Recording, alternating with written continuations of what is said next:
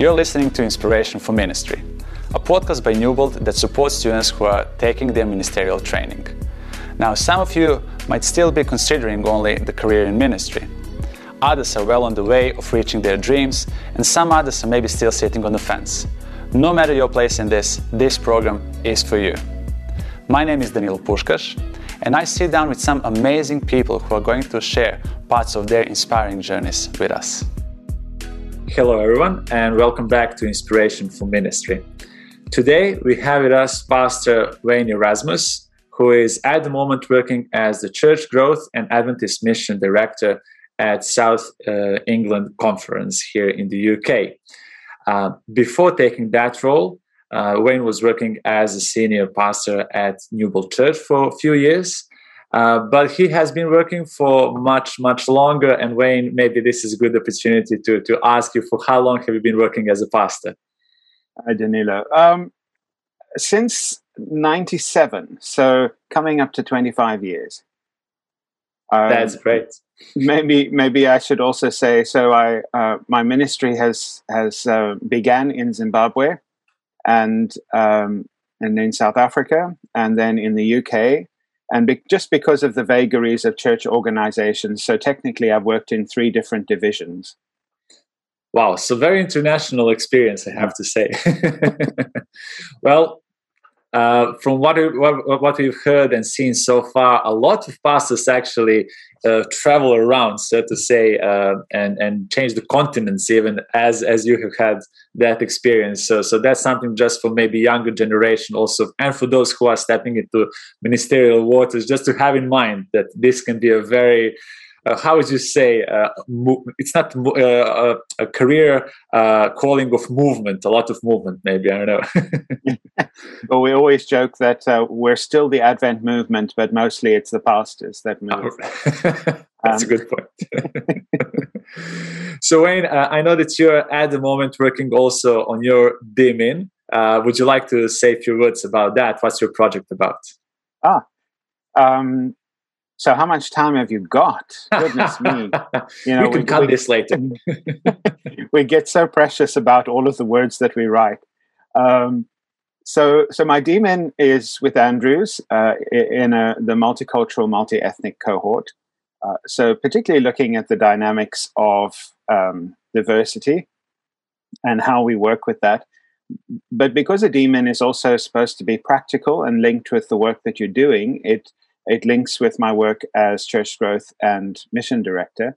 So it's really looking at how do we, within a changing UK context, how can we help position our new initiatives to be able to speak more effectively, engage more effectively with their context. So it's a bit of multicultural, multi-ethnic, a bit of mission, and trying to find the connecting point between those.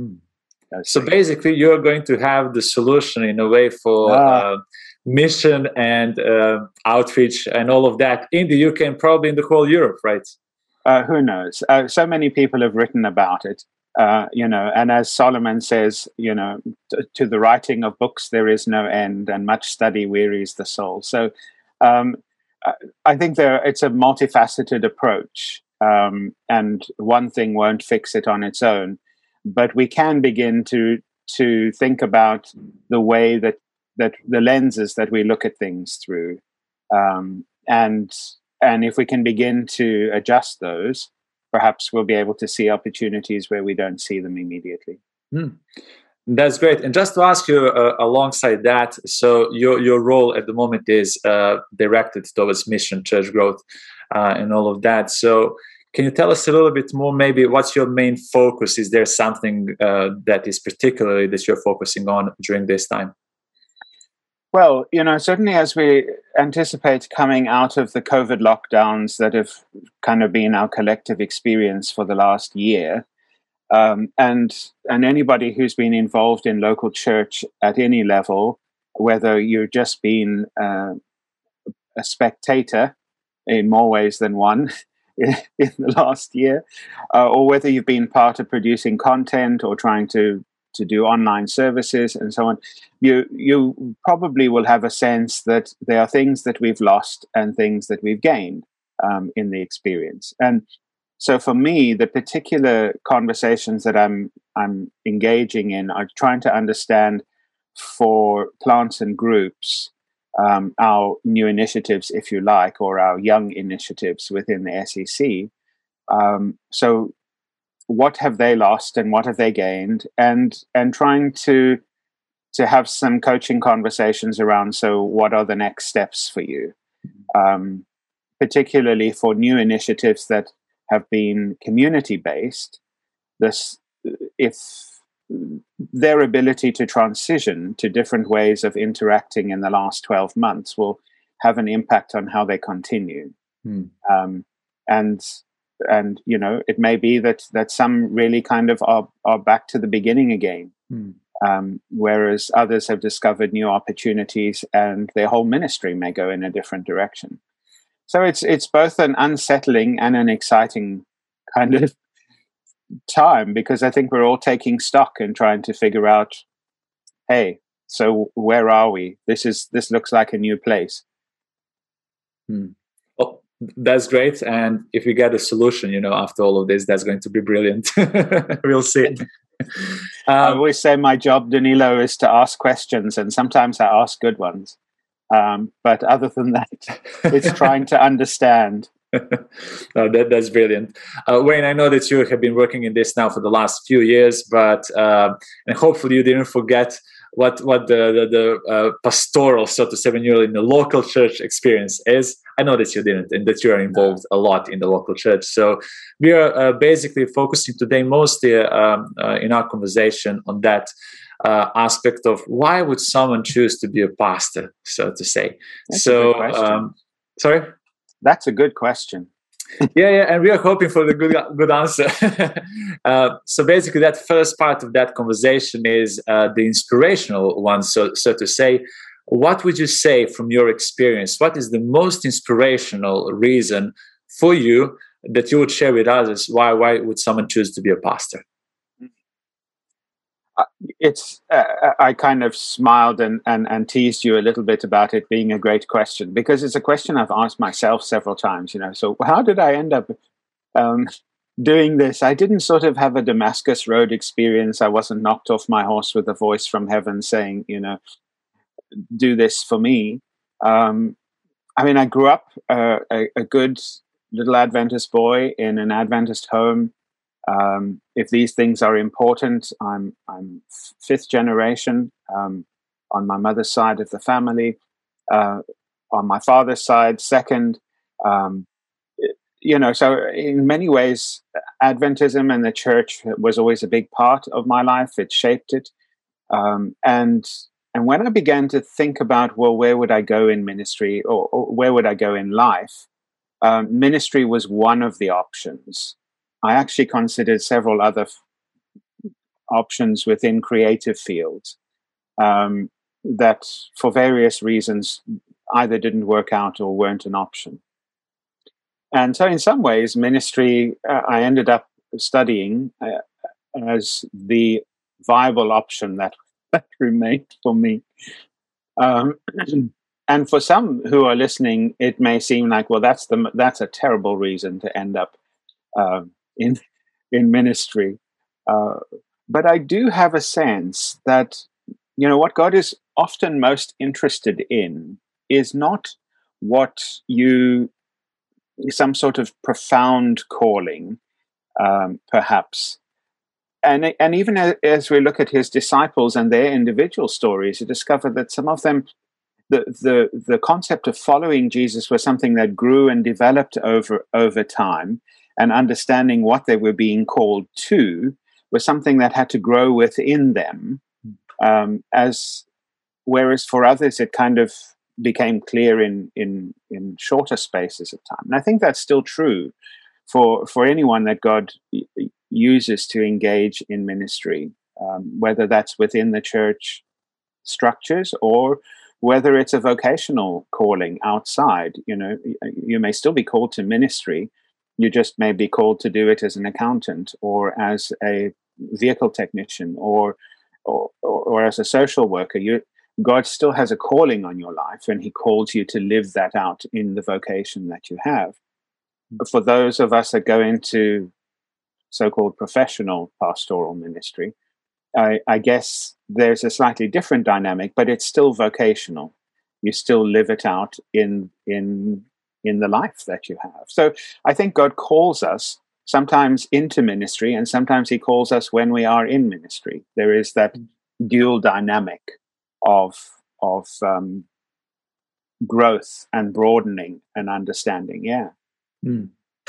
So maybe just to push that a little bit further, also in your, well, I can really say rich experience so far, what was something that like truly somehow got to you to say, wow, this is something that I want to do all the time? So just for example, I know that some pastors, they love the part when they're giving the Bible studies. They love that.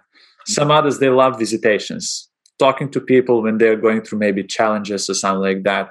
Some others, they love evangelism, giving, the public sermons for the big crowds and all of that. Is there an aspect so far that you have found for you that is that, like, one passion that you might maybe have?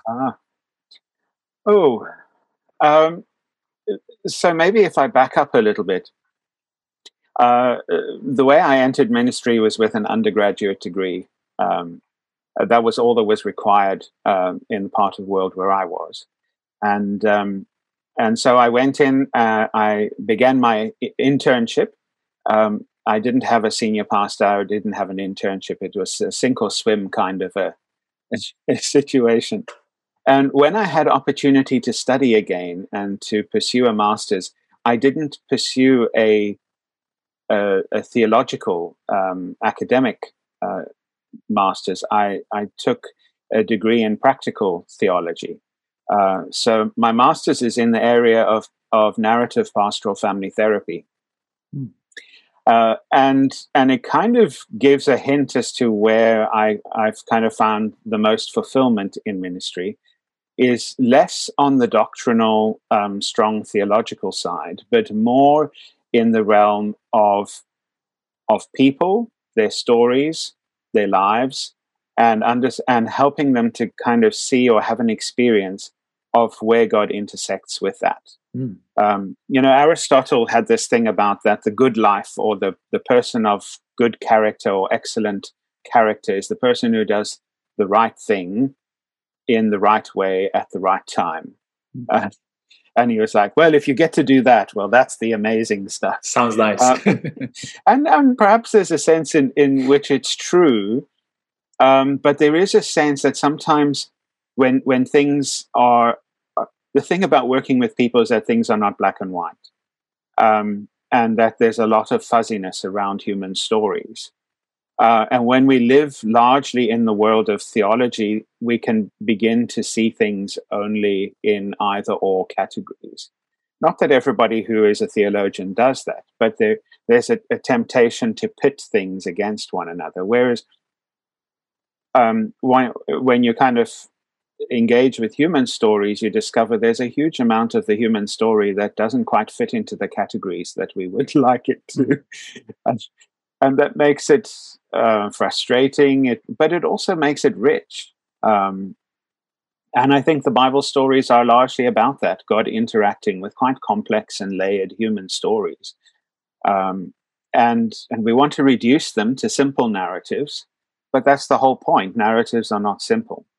And God's not intimidated by the complex. So that's kind of where I think some of the richness and the joy for me in ministry comes. Is not necessarily in the solving, but just the engaging of real stories and recognizing that people are growing. If I don't know if we have time, but one of the things that I learned sort of within the first 10 years of ministry.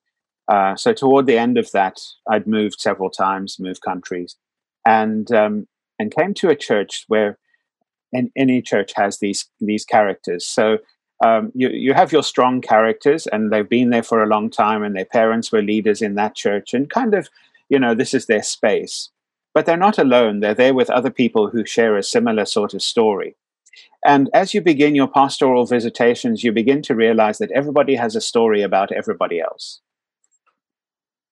And they find a way to weave that story into whatever they're telling you. And so you get to listen to these stories almost like an observer, if you like. But as I listened to the stories and interacted with the people themselves, this growing sense that, I notice that the person you describe to me is not the person that I'm interacting with. That person has grown over the decades that you've known them, but you yourself have never allowed them to grow. You've never allowed them to become more than what they were at that time when you fell out, or that time when that thing happened. You kind of got stuck there. And so part of my job actually is trying to help people see that they're not the only ones who can grow and change, and that God is busy in the backstories of our lives. And whether your backstory, is an elder in a local congregation, or your backstory is Ruth, or your backstory is Esther, or Joseph, God is busy in the background of your life doing stuff that sometimes you're not even aware of. So maybe, sorry, go on. Yeah, I was just going to say, and sometimes the faithful pastor's job is to shine a light on that. So maybe, so to say, and I love that approach, especially for those who might feel that this is something that they can be part of much more. It's almost like journeying together with people rather than, delivering a sermon one-off, going for the weekend, and boosting up, the energy, spiritual energy, actually being part of people's lives and being on that journey together with them, which I imagine can be sometimes very time-consuming and takes certain energy and takes, I guess, certain personality. But I believe that it's really, really important for those who are thinking about ministry in this way, that they should know that this is one option that is definitely out there, that they can relate to that. Indeed. My MA professor used to say that pastoral ministry is about journeying with people. You never journey the whole distance with one individual, almost never in ministry. You join people and you have on their journey, and you understand that there's been stuff before you joined them. And you walk alongside them. You don't walk behind them to chase them or to kick them from behind or to, chase them with a stick. And you don't walk ahead, or at least too far ahead, as it were, to drag them by the collar to where you think they should go. But the job of a faithful pastor is to walk alongside, and from time to time to put your arm around. And you meet and you journey, and then at some point your path will move in this direction and theirs will move in another, and that's perfectly fine. But it's the time that you spend sort of in parallel with one another, where you have an opportunity to speak into, to invest in, to pour into that person's life. Today we call it discipling. And I think there's a greater measure of attention to that kind of work. We're still tempted to make discipleship about teaching, about, how can we get as many people through a training schedule or a training program? How can we teach you how to give Bible studies and so on and so forth? Those are all important skills. But at the end of the day, your ability to walk genuinely with another person is one of the most valuable things you will have in your pastor's toolbox. Wayne, thanks a lot for that part. We just need to spend a few more minutes in the conversation. I would love to chat about this aspect more, but I guess that people can now find you easily, so to say, just to type in your name and then to get in touch with you if they want to talk more. Not throwing your name out there, don't worry. Okay. But there's this other aspect that I would like us to talk about just briefly, maybe, and it's also important aspect. So we talked about the inspirational part, but we know that in pastoral ministry, very often it happens that people are going through certain challenges, difficulties, asking themselves, is this something that they really want to continue with? A lot of those things. I can imagine that you have had some of those thoughts coming maybe through your mind. So what would be some kind of advice that you would give maybe when someone is facing those challenges? I think the two things are really linked. So what we talked about before and what I'll probably say now are kind of two sides of the same coin. Is in a ministry where you focus on being there for people, pouring into them, investing in them, encouraging them, helping them spot where God is working in their lives, speaking into those moments, and so on. You can begin to realize that you have a great need for somebody to do the same for you. Mm.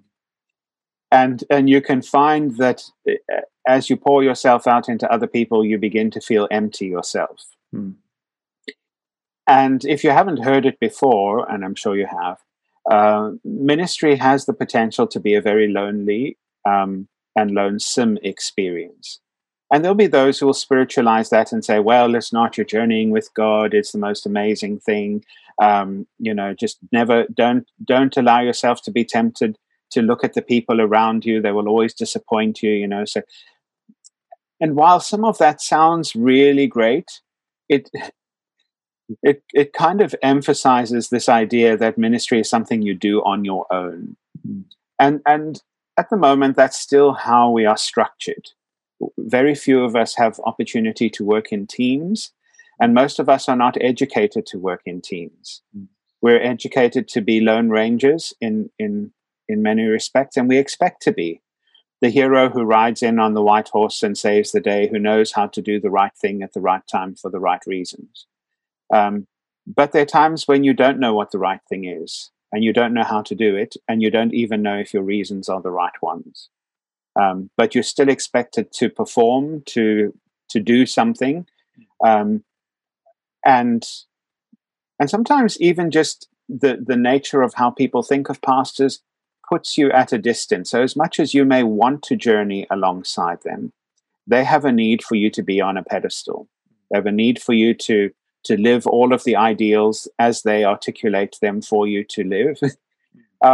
It's not necessarily ill intent, but it's part of their story, and sometimes you may never get to the bottom of why that is. So, how do you deal with all of that?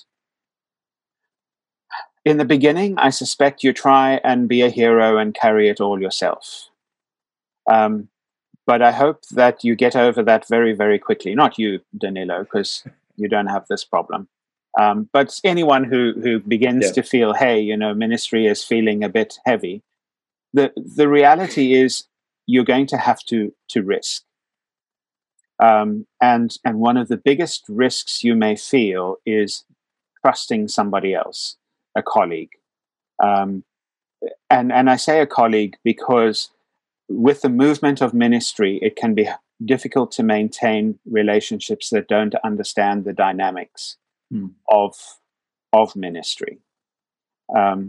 And you have to decide. It's a very special person outside of ministry who can manage the dynamics that come with it. The sense that sometimes you absolutely cannot say everything that you would want to say, but they have to read between the lines enough to know what you can and what you cannot say, what questions to ask, what questions not to ask, how not to put you in a difficult position. And you don't, maybe it depends on the person, but maybe you don't need 75 friends like this, and really you can't invest in that many people. But there might be people you studied with. There might be new colleagues that you've met along the way. I have very few, I'm in touch with very few that I studied with over 20-something years ago. We've kind of spread around the world. Life and ministry takes you in different directions. And so it's not something you do once, but something you choose to continually do, to open yourself up and be vulnerable and engage in meaningful friendship dialogue. And you have to make time for it. If you don't, you don't have that rich journeying experience with somebody else. Somebody who can kind of press in on some of the things that you're saying or feeling, and can look at them over a slightly longer perspective rather than just what you're saying in this moment. I'm not talking about somebody that shares every single deep, dark secret of your life. And there might never be one person who holds all of that. Even a spouse may not need to hold everything. But friendship, deep friendship in ministry, is one of the keys, not the key only, but one of the important keys, I think, to long-term healthy ministry. So rather than having, sorry if I interrupt you, rather than having simply a mentor, someone who is, so to say, above you with experience and all of that, I believe that that's something that is useful also to have, right? But what maybe has a greater impact, I don't know if it's fair to say greater, it's actually to have a peer who is together with you in all of this, that you're not looking at each other on different levels, so to say, but rather that you're supporting each other through all of that. But I guess that from time to time you need someone who went through all of that and maybe has, knows that there is the light at the end of the tunnel and knows how to get you outside of the tunnel. So I guess that you need both, so to say, to keep that in balance. We might be tempted to. So in ministry, suddenly peers become almost anybody who shares a pastoral ministry. So I have friendships with some ministers that are retired now. And I met them when I came to the UK, and a friendship grew over time. But that also requires, in some respects, for somebody to make the first move, somebody to offer a small vulnerability, to call up or say, "Hey, could I pop by? There's something I'd like to just talk with you about, or get your perspective on, or I'm trying to figure this out. What advice would you give me?"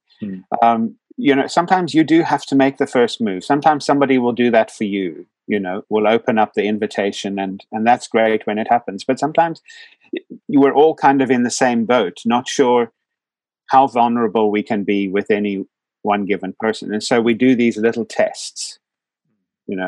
And I guess what I'm saying is, I'm middle-aged, I like to think, sort of in the middle of my working life and maybe of my natural life, but that means that there are people who are younger than me that I can learn from. They can tell me, open my eyes to perspectives and ways of looking at the world and current conversations that are happening that I'm just are too new for me. They weren't framed like that when I was 20 or 25 or 30. I'll stop there. And then there are others who've kind of seen how conversations change over 30, 40, 50 years. And it's important to have friendships there. So I guess it's cross-generational friendships.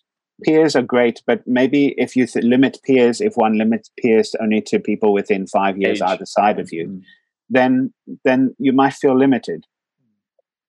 Who you connect with maybe is not an age thing, but sometimes there's a heart or a spiritual connection that happens, and those are valuable when they do. Hang on to them, pursue them, make time for them, set aside time in your schedule, and be willing sometimes to move things around for the sake of them. Because when things are said and done, the daily tasks of ministry will drift into the background. But the people that you share deep communion, deep narrative experience with, these are the ones that add richness to your life. Wayne, thanks a lot. We will have to stop with our conversation now. You have actually shared some great things with us. So thank you a lot for that. And I'm hoping that for those who are following the program, you're going to definitely connect to some of these aspects that Wayne was sharing today. So once again, Wayne, thanks a lot for being with us and spending this time. May God richly bless you in both the ministry and finishing your DMin. Thank you. Yes, it's gonna come, to that soon. Thank you everyone for following us today. And as always, you can access these previous episodes on our website. If you go to Online Campus Ministries at Newbold College website, or if you're listening to this on Spotify, you can access these easily. All the best until the next time, and enjoy exploring your further avenues of how you can express this calling in the best possible way that you might be feeling in your heart. May God be with you. See you next time.